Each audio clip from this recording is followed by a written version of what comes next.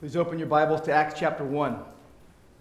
Today, what we value, week 7, God-confident outreach. I'm going to have you stand in just a moment as I read God's word, but before we do that, I want you to imagine with me for a moment that you live in a remote country. And across a huge body of water lives your mortal enemies. And you don't know why you're enemies. You've just hated them forever, and it's just gone on for generations. You grew up despising them. And one day you hear that they've contracted a deadly epidemic disease. And if they don't get the cure, they will all die. And it turns out that your tribe has the cure. You've had it for years. You've been entrusted with it, but now you've got a quandary. Should we stay or should we go? And the debate rages, and the question, will we go to our hated enemies and give them the cure? And you know you have to count the cost. It's a dangerous journey, and you could die. You also know that everyone cannot go, but in order for this to happen, everybody needs to participate if they want to survive. Now, you're probably making the connections here, but I'll just admit what I know about myself. I'm not going to admit anything about you. Only God knows your heart. But I have some long-held biases and prejudices and opinions about people near and far. And I have been given a life-giving, eternity-altering cure for my terminal sin disease. My sins have been covered by the blood of Christ. Jesus bought me with his precious blood. He saved me and gave me new life and assured me of everlasting life with him. And I have the cure. And the question is, can I go to my worst enemy and bless him with the gospel? We'll see today in Acts chapter 1, verse 8, that the gospel demands it. The gospel demands it. So stand with me, please, to honor God and his word. And I'm going to read Acts chapter 1, verse 8.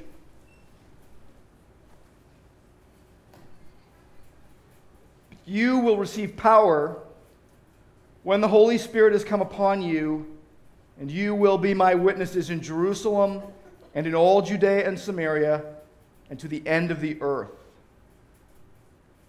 And Lord, I pray that you would have your way in our hearts today, that you would be honored. In Jesus' name, amen. Go ahead and have a seat. If you are new to grace, we finished Acts a little while ago, went verse by verse through that book, and in the end of the summer, we're going to start the book of Romans, verse by verse. But now we're focusing on our values as a church, and I just want to say about those that we don't dream them up on our own, and we don't base them on worldly wisdom. They're anchored in God's word. And last week, we looked at the parable of the talents. We looked at Christ-honoring service and how we must faithfully work for Christ as we watch and wait for his return.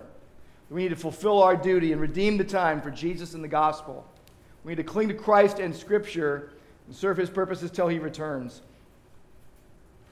Now, what Acts 1:8 tells us is that we don't just do that in our hearts, in our homes, in our neighborhoods, and with the gathered church. We are to go everywhere possible to reach everyone imaginable. And the question, can we go to our worst enemies and bless them with the gospel? And the answer from Acts 1:8 is the gospel demands it. Christians are sent to bear witness to gospel truth in God-confident outreach. Paul in 2 Corinthians chapter 3 said the confidence that we have through Christ toward God is not that we are sufficient in ourselves to claim anything as coming from us, but our sufficiency is from God, who has made us sufficient to be ministers of a new covenant. Now, every week during this series, we have asked 3 simple questions. Why do we value this? What's the barriers? And how can we grow? And we're going to follow that same pattern today.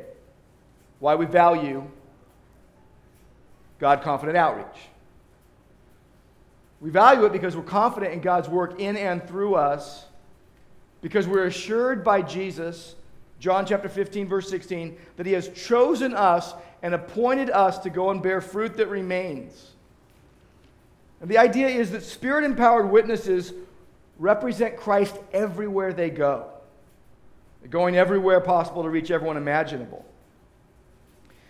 Now, Acts 1:8 is a verse that is foundational. It's the key verse in the book of Acts, and it breaks down very nicely into three simple segments.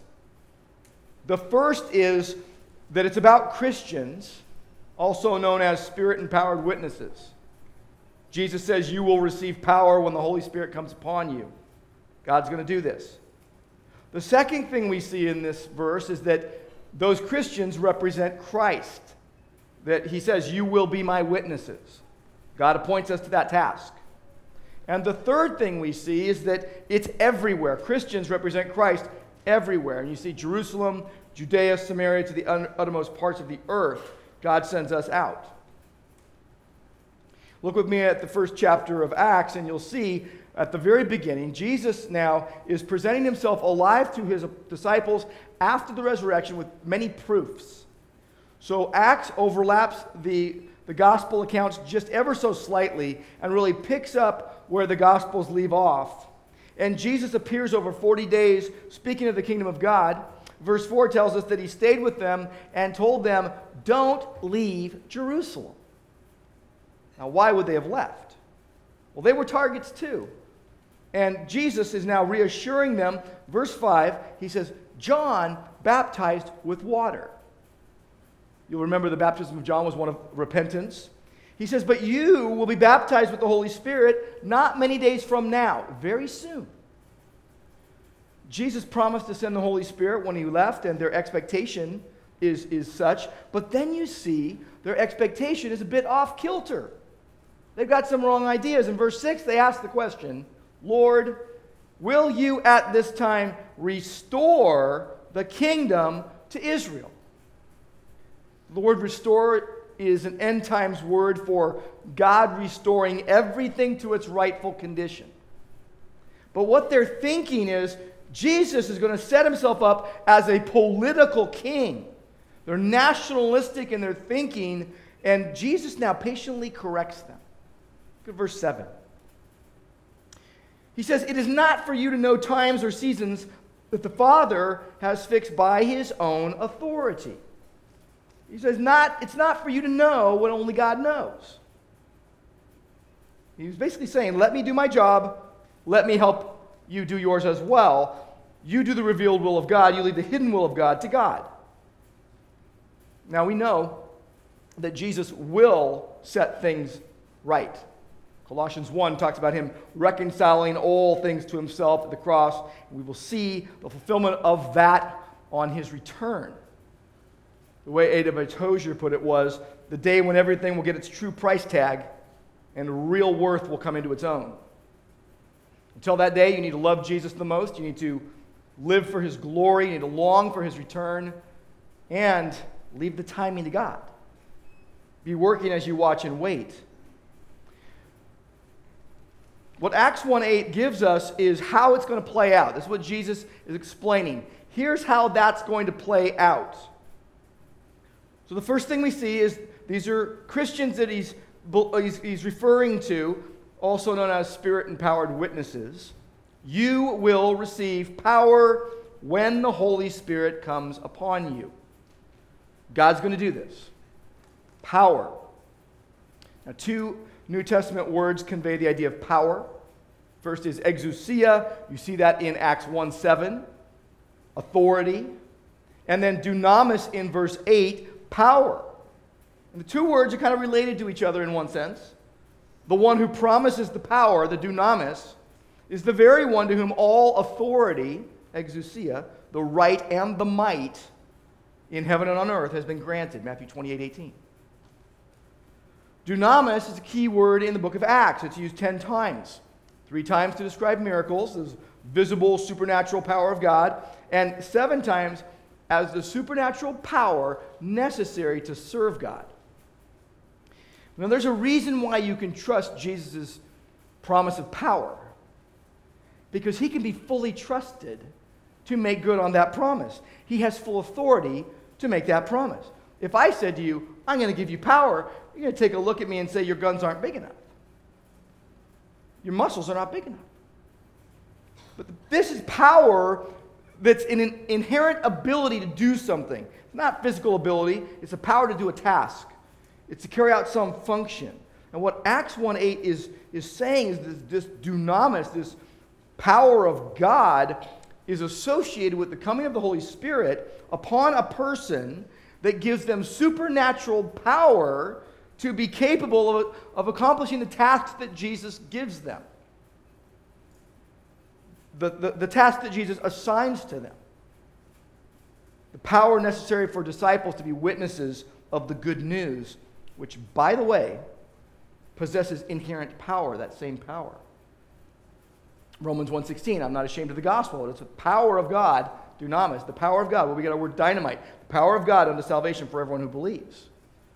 So we're very clearly talking about here is the power of God. It's the creating out of nothing power of God. It's the dead raised to life, resurrection power of God. And Jesus says you're going to get this power when the Holy Spirit has come upon you. Notice it's when, not if. It's not if, it's when. It was a certainty. His power was assured. All they had to do was wait for it. And he's talking about the Holy Spirit. People misunderstand the Holy Spirit. The Spirit is not a thing. It is not an it. It is a person, the third person of the Godhead, God the Holy Spirit. The one that Jesus asked for from the Father, the one the Father promised to send, the one who was associated with power to be Christ's witnesses. And Jesus says you're going to get this power when the Holy Spirit has come upon you. Has come is in the aorist tense. It indicates the Spirit's coming is to be a definite historical event, not a continuous coming one after another. He's going to come at a given point in time. To those who were there hearing this for the first time, that would be the day of Pentecost, very soon afterwards. But since then, every believer has been baptized, identified with the Holy Spirit at the time of new birth. Baptism with the Spirit is a one-time event. And Jesus is speaking of the baptism of the Holy Spirit. In fact, later on this summer, we're going to look at the idea of life in the Spirit. And what does it mean to be baptized in the Spirit and filled with the Spirit? And even what does it mean to grieve the Spirit? But here he's speaking of the baptism of the Holy Spirit. Look at verse 5. He says, not many days from now, you're going to be baptized with the Holy Spirit. It's an immersion that's going to happen. It's a fact that's going to happen. It's not something they're going to work for. 1 Corinthians 6, Paul says your body is a temple of the Holy Spirit. You receive it as a gift, not a second blessing, a first blessing. 1 Corinthians 12:13, we have all, speaking of believers, we've all been baptized, literally submerged into the Holy Spirit. It's an unconditional fact. Every believer from Pentecost onward receives the Holy Spirit. The Holy Spirit takes up residence as the dominating force in your life. You're sealed by the Spirit. You are protected for eternal glory by the Spirit. The Holy Spirit is in you. It's the power that works within you as a believer. Just 40 days prior to the events of Acts chapter 1, Jesus said to his disciples, John 14, verse 16, he said, I will ask the Father, and he will give you another helper, that he may be with you forever, the Spirit of truth, whom the world cannot receive, because the world is not believing. But he said, he abides with you and will be in you. John 16, verse 7, Jesus even went as far as to say to his disciples, it is to your advantage that I go away. This is to your advantage that he goes away, that he dies on the cross and is buried and is raised on the third day and appears and then ascends to the Father, which you see happens right here in Acts chapter 1 and a few verses later. He says, it's to your advantage that I go away. And the reason why is because he says, if I do not go away, the Helper shall not come to you. But if I go, I will send him to you. So it's our advantage that Jesus ascended to the Father. The Holy Spirit came. The Holy Spirit, the third person of the Godhead, whom the Father and the Son promised as the one to indwell all believers and be their enablement to live the Christian life. So what you've got here, first of all, is Christians, a.k.a. Spirit-empowered witnesses. And the second thing we notice here is that they represent Christ.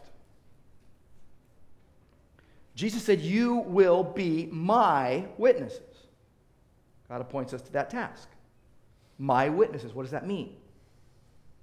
Well, you will witness about Jesus, giving testimony of his life, death, and resurrection. And you will be a witness of Jesus who belongs to him, and you're, in one sense, you're his feet on the ground, so to speak. And the apostles knew that they were witnesses. They knew it. You go through the book of Acts and you notice they keep bringing it up. Chapter 2, verse 32, Peter's preaching, and he says, "This Jesus God raised up again, to which we were all witnesses." Chapter 3, verse 15, they put to death the Prince of Life, the one God raised from the dead, a fact to which we are all witnesses. Chapter 5, verse 32, we are witnesses of these things, and so is the Holy Spirit, whom God has given to those who obey him. What does it mean to obey the Holy Spirit? It means to believe in Jesus. Chapter 10, verse 39, they say, "We are witnesses of all the things he did, both in the land of the Jews and in Jerusalem. They put him to death by hanging him on a cross." Chapter 10, verse 41, he appeared not to all the people, but to witnesses chosen beforehand by God, to us who ate and drank with him after he rose from the dead.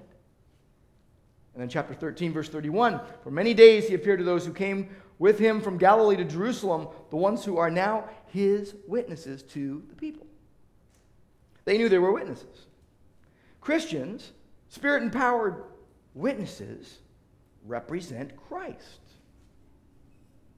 And what you also notice here in this verse is that they represent Christ everywhere. Everywhere. Jerusalem, Judea, Samaria, to the uttermost parts of the earth, God sends us out. You might remember this, but Jesus had commanded them to avoid Samaria at one point. Now he's saying it's part of the program. It's part of the program. You go everywhere. Don't leave anybody out. Now they should have keyed into this one. God had told Israel in Isaiah 43, verse 12, "You are my witnesses." When Jesus said to his apostles, "You will be my witnesses," they should have been thinking Isaiah. They should have been thinking that they'd heard this already. And then Isaiah 45, verse 22 says, "Turn to me and be saved, all the ends of the earth." Witnesses to the ends of the earth. In fact, Paul quoted Isaiah 49, verse 6 over in Acts chapter 13. Look at Acts 13:47.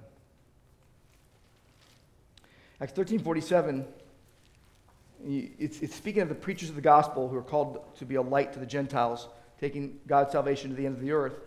He says this, "For so the Lord has commanded us, saying," and he quotes Isaiah 49:6, "I have made you a light for the Gentiles, that you may bring salvation to the ends of the earth." And you understand this idea of being a witness in light of even this quotation of this verse. And even Isaiah 52, verse 10, the nations will hear, the ends of the earth will hear. And Zechariah 9:10, his dominion to the ends of the earth. So they're going to go to the remotest parts of the earth. Jesus is telling his followers, you cross all regional, cultural, and geographical barriers to share the gospel of the grace of God, which has this inherent power to give spiritual life to the spiritually dead. It's what you're going to do. You go into the remotest parts of the earth. They would recall, or they should have recalled God's words to his Son in Isaiah. God the Father speaking to God the Son in the prophecy of Isaiah. Isaiah 49:6 is God the Father speaking to God the Son. Here's how it goes. Is it too small a thing that you, God the Son, should be my servant to raise up the tribes of Jacob and to restore the preserved ones of Israel? I will also make you, Jesus, a light. John 8:12, I am the light of the world, a light of the nations, so that my salvation may reach to the end of the earth. So the Father gave this charge to the Son, and then now in Acts, the Son gives the charge to the disciples. It's pretty cool how it works that way, right? Paul applies Isaiah 49:6 to his ministry to the Gentiles on his first missionary journey. So the scope of the mission is as far as you can go. As far as you can go, reaching into untold locations, reverberating out from point A, wherever you start. It's like Jesus is saying, you're going to be my concentric circles witnesses. It's going to reverberate out. And to them, it was quite staggering to hear this. Here, think about it. Here's the mission at that point. 11 of them. One will be added, Matthias will be added, and they're going to reach Jerusalem. That's a stretch. Oh, they're going to go into Judea and Samaria. Totally outlandish. Oh, you're going to go to the whole world. Unthinkable. Now, we live in a different world today. Today, you can have a dream to reach the whole world with something and actually gain some substantial traction on that goal through the notoriety of a podcast or a blog or an Instagram account. Now, in the eyes of the apostles and their world, immediately, this was preposterous talk, utterly out of reach. Here they have no earthly power, no position, no, human gifting, so to speak. They're very unlikely suspects. Oh, and they're faithless, disobedient, cowardly, and impatient to boot. Here you have a bunch of nobodies who can't do anything trying to reach everybody to the ends of the earth. And there's 11 of them at this point. A job too big for mere mortals. God's the X factor here. Now, you think about who heard this for the first time. Those first witnesses misunderstood the mission's magnitude. Due to national pride, due to prejudice, due to missing a huge Old Testament emphasis about going to the ends of the earth, about God choosing people from all nations. Now, this was a task that Israel did not fulfill due to disobedience. Then you have Jesus, the perfect servant of the Lord, who did, and he's passing the baton to his disciples. What's going on in Acts 1:8? The apostles are asking this sincere but misguided question: will you restore the kingdom of Israel? And Jesus is like, that's for me to know and you to find out. You just get to work. Do what you're called to do. Leave the God stuff to me. You will receive power, and you will be my witnesses. That's it. Now, of course, there's all sorts of barriers up against that, right? For them and for us. For example, wrong priorities. We're expert at this. Well, it's someone else's job. We pay someone to do that. We hire people to do specialized tasks. Laundry, lawns, groceries, evangelism. And then we have all sorts of diversionary tactics to get us off that goal. Our mind's on the wrong things. We're like Martha, bothered about what everybody's doing. Wrong priorities. Also, fear and unbelief. We're afraid of the boogeyman. Remember Peter at the fire, warming his hands? Denying Jesus, rooster crows. For many of us, somewhere a rooster is crowing. We got this risk aversion going on. We say, well, I've got to think about my reputation here. I've got relationships that I need to foster here that will get hindered if I get the gospel into them. And by the way, God's credibility if I blow it, so I just won't even try. And we're insecure in our faith. We have ignorance about even how to share the gospel at times. If you want to know how to share the gospel, just open up your Bible and start reading the book of Acts. Okay? Just read it. Now, the original hearers of this verse were living in a pagan world. Okay? No supporting Christian culture. Just the Word of God and the Spirit indwelling them, and Jesus directing them, and they preach the gospel by the power of God. What do you see happen? Well, in Acts you see it, and you see it in the world today. You see the wrath of man against Jesus in the gospel. Opposition, the supernatural spread of the gospel and the growth of the church accompanied by persecution. Think about Stephen, the first martyr. We get our word martyr from the Greek word for witness. And it's come to mean someone who loses their life for the gospel. And here's Stephen, who's preaching the gospel. In chapter 7, verse 58, they drive him out of the city and they stone him to death. Because Christ's witnesses risk their lives for the truth. You may lose your life for Christ's sake. By the way, every time I've ever said that to a group of American believers, you know what I think they're doing? Laughing at me inside, chuckling, going, ha ha ha, we're too far away from that. That wouldn't happen. Jesus made it really clear. You need to lose your life in your heart. But shedding blood is optional. It might happen. You have to be willing to. And the last barrier I'll bring up, because there's so many, but I'll just bring this one up, culture shock. Culture shock. Christ's call to be witnesses was a shock to the system of the apostles.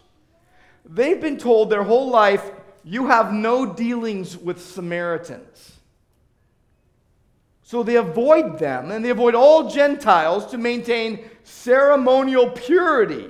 And they're like, now we're going to get ourselves messed up over these people over here that we hate? So they had significant geographical boundaries, cultural boundaries to overcome. Here was Samaria, geographically close, but culturally remote. You look in that day, and the gospel goes from Jerusalem as far as Rome, and Rome was the remotest place at that point from Jerusalem, but the Romans considered themselves the center of the earth. There's a tremendous geographic separation. It's so weird the way we live now. You can get on a plane and get anywhere by tomorrow, or at least lose a day and get somewhere by 2 days from now, right? But you come back, you get the day back, so it's all good. It all works out if you come back. But we enjoy this worldwide connectiveness. I think it might be harder to walk across the street than to get on a plane. How can we grow in this? I'm just going to give you two things today. There's two ways to grow in this value, God-confident outreach. The first thing I want to bring up to you is that you need to understand your identity as a believer. A witness can only testify to what they have personally experienced. You must have personal experience of Jesus. No secondhand faith. You can't use someone else's access code. You need firsthand knowledge. Saved by grace through faith in Christ. You have simple, humble faith in Christ, where you say, I've made a mess of my life. Jesus is the only one who can make it right. I don't deserve it, but I want what he offers. And so you believe in him. You put your trust in him. He will save you. This is what Paul and Silas preached, Acts 16:31. Believe in the Lord Jesus Christ and you will be saved. You believe in the Lord Jesus. You trust his finished work on the cross in shedding his blood to pay sin's penalty. And because all who believe are freed from the power and the penalty of sin. And one day you will be free from its presence in heaven. It's like Peter said, you can't see him now, but you love him and you believe in him. Filled with joy inexpressible and full of glory. You got to understand your identity as a witness. You are not an independent contractor. Acts 1:8 tells you that. I love the definite nature of God's declarations. There's no maybe here. There's no wiggle room. This is the way it is and the way it will be, and it should be a huge comfort and assurance to us. John Owen said, we have no power from God unless we live in the persuasion that we have none of our own. If you're a Christian, you've received the Holy Spirit, you are Christ's witness, and you are compelled to make disciples of all nations. The love of Christ controls you and compels you. So you meet people where they're at and you lead them to Christ. You live a life that gives credence to the gospel. You demonstrate a transformed life. You share what it means. You're on mission with Jesus. Jesus said, as the Father sent me, so send I you.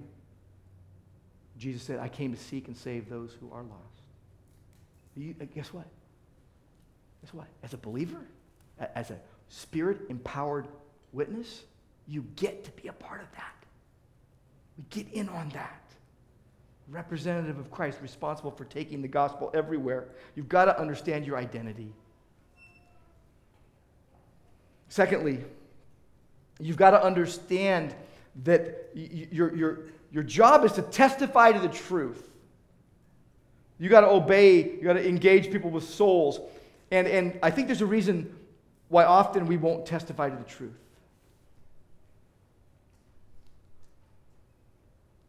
One of the most difficult truths to grasp is the eternality of hell. And the misery of it all is simply unfathomable. And it is one that must move us to the deepest reverence before God, but also the deepest of compassion towards other people, towards those who are rejecting Christ. When an unredeemed person enters hell, there will be a shock as to the magnitude of hell. It will set in on them. One of the greatest miseries of hell will be the eternality of it, the foreverness of hell. It will be shocking. There will be no end to conscious torment. And one of the heresies that is being given out to professing believers today, and many are believing it, is that God is just going to not make hell be forever. That somehow he'll just wipe out hell, and they won't have to be in torment forever. But the problem is, at the very same time, when you say, well, heaven's forever, you can't have it both ways. Heaven and hell are both forever. And salvation is a rescue. It is a rescue, a divine rescue from eternal damnation. And Jesus isn't like, I'm saving people from a lack of purpose. Oh, I'm bumping them up a few notches on the comfort scale. Oh, I'm going to make them more prosperous. I'm going to make them happier. I'm going to give them more self-esteem. No, it is a serious rescue operation from eternal damnation. Jesus saves you from hell. So guess what? We better preach. We better sow seed. We better live it in our life and speak it in our voice. And this is what those who heard this went out and did. They spoke with boldness. They encountered opposition because of the preaching of the word. They were commanded not to preach in the name of Jesus, which, by the way, still happens today. People told not to mention Jesus' name in many public settings and private settings. Well, Jesus says preach. Acts 10, he commanded us to preach to the people and to testify that he is the one appointed by God to judge the living and the dead. To him all the prophets bear witness that everyone who believes in him receives forgiveness of sins through his name. Unless you think that you're not a preacher, there were two kinds of preaching going on in the book of Acts. Go over to Acts chapter 8. I want you to see verses 4 and 5. There's private preaching and public preaching going on.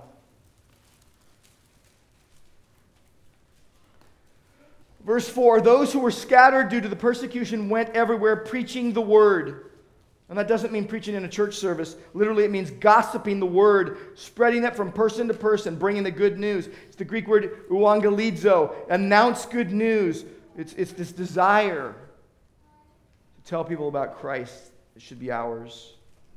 But then look at verse 5. The other kind of preaching you see is in verse 5. Philip goes down to Samaria and was proclaiming Christ. Different word. Keruso. Heralding. Standing in a public place addressing a group of people. In verse 6, the crowds listen to him, and this is what happens. Christ's witnesses preach the gospel one-to-one personally and to groups publicly. That's how the gospel spreads. You testify to what you've seen and heard firsthand. It's a magnificent privilege from God. It's an all-encompassing calling. It's not a hobby. It's a lifelong vocation. I think of Acts 8, and Philip gets called by God away from a huge movement to Christ from a bunch of people in Samaria, and there's like this revival going on, and he gets called out to a desert road out in the middle of nowhere. And he goes, he's obedient, and he sees an Ethiopian riding in a chariot, and he happens to be reading Isaiah 53 about Jesus, and he preaches the gospel from that point to him. We're to be salt and light. I think of Jonah. Go back to the Old Testament.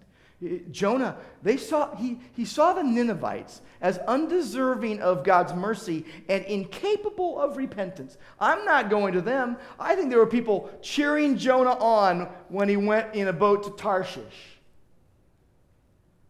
God told Jonah to do it. He disobeyed, and Jonah paid the consequences. But then God miraculously rescued him and recommissioned him for what? God-confident outreach. Where you love people one soul at a time in personal witness. You love them one group at a time in public proclamation. Now I realize that some people may go through their entire life and never lead someone to Christ. Not because they aren't faithful, but because they're not wired to communicate that way. And you might feel like a failure if that's you. And the clock is still ticking. You still have time if you haven't done this yet. But you have a desire to lead someone to Christ, but it just somehow doesn't happen. But you may not know all the seeds, the gospel seeds you planted, and all the help you gave, and the part you played in gospel work. How God used your efforts for His glory and others' eternal good, by the way you chose to live your life in powerful testimony.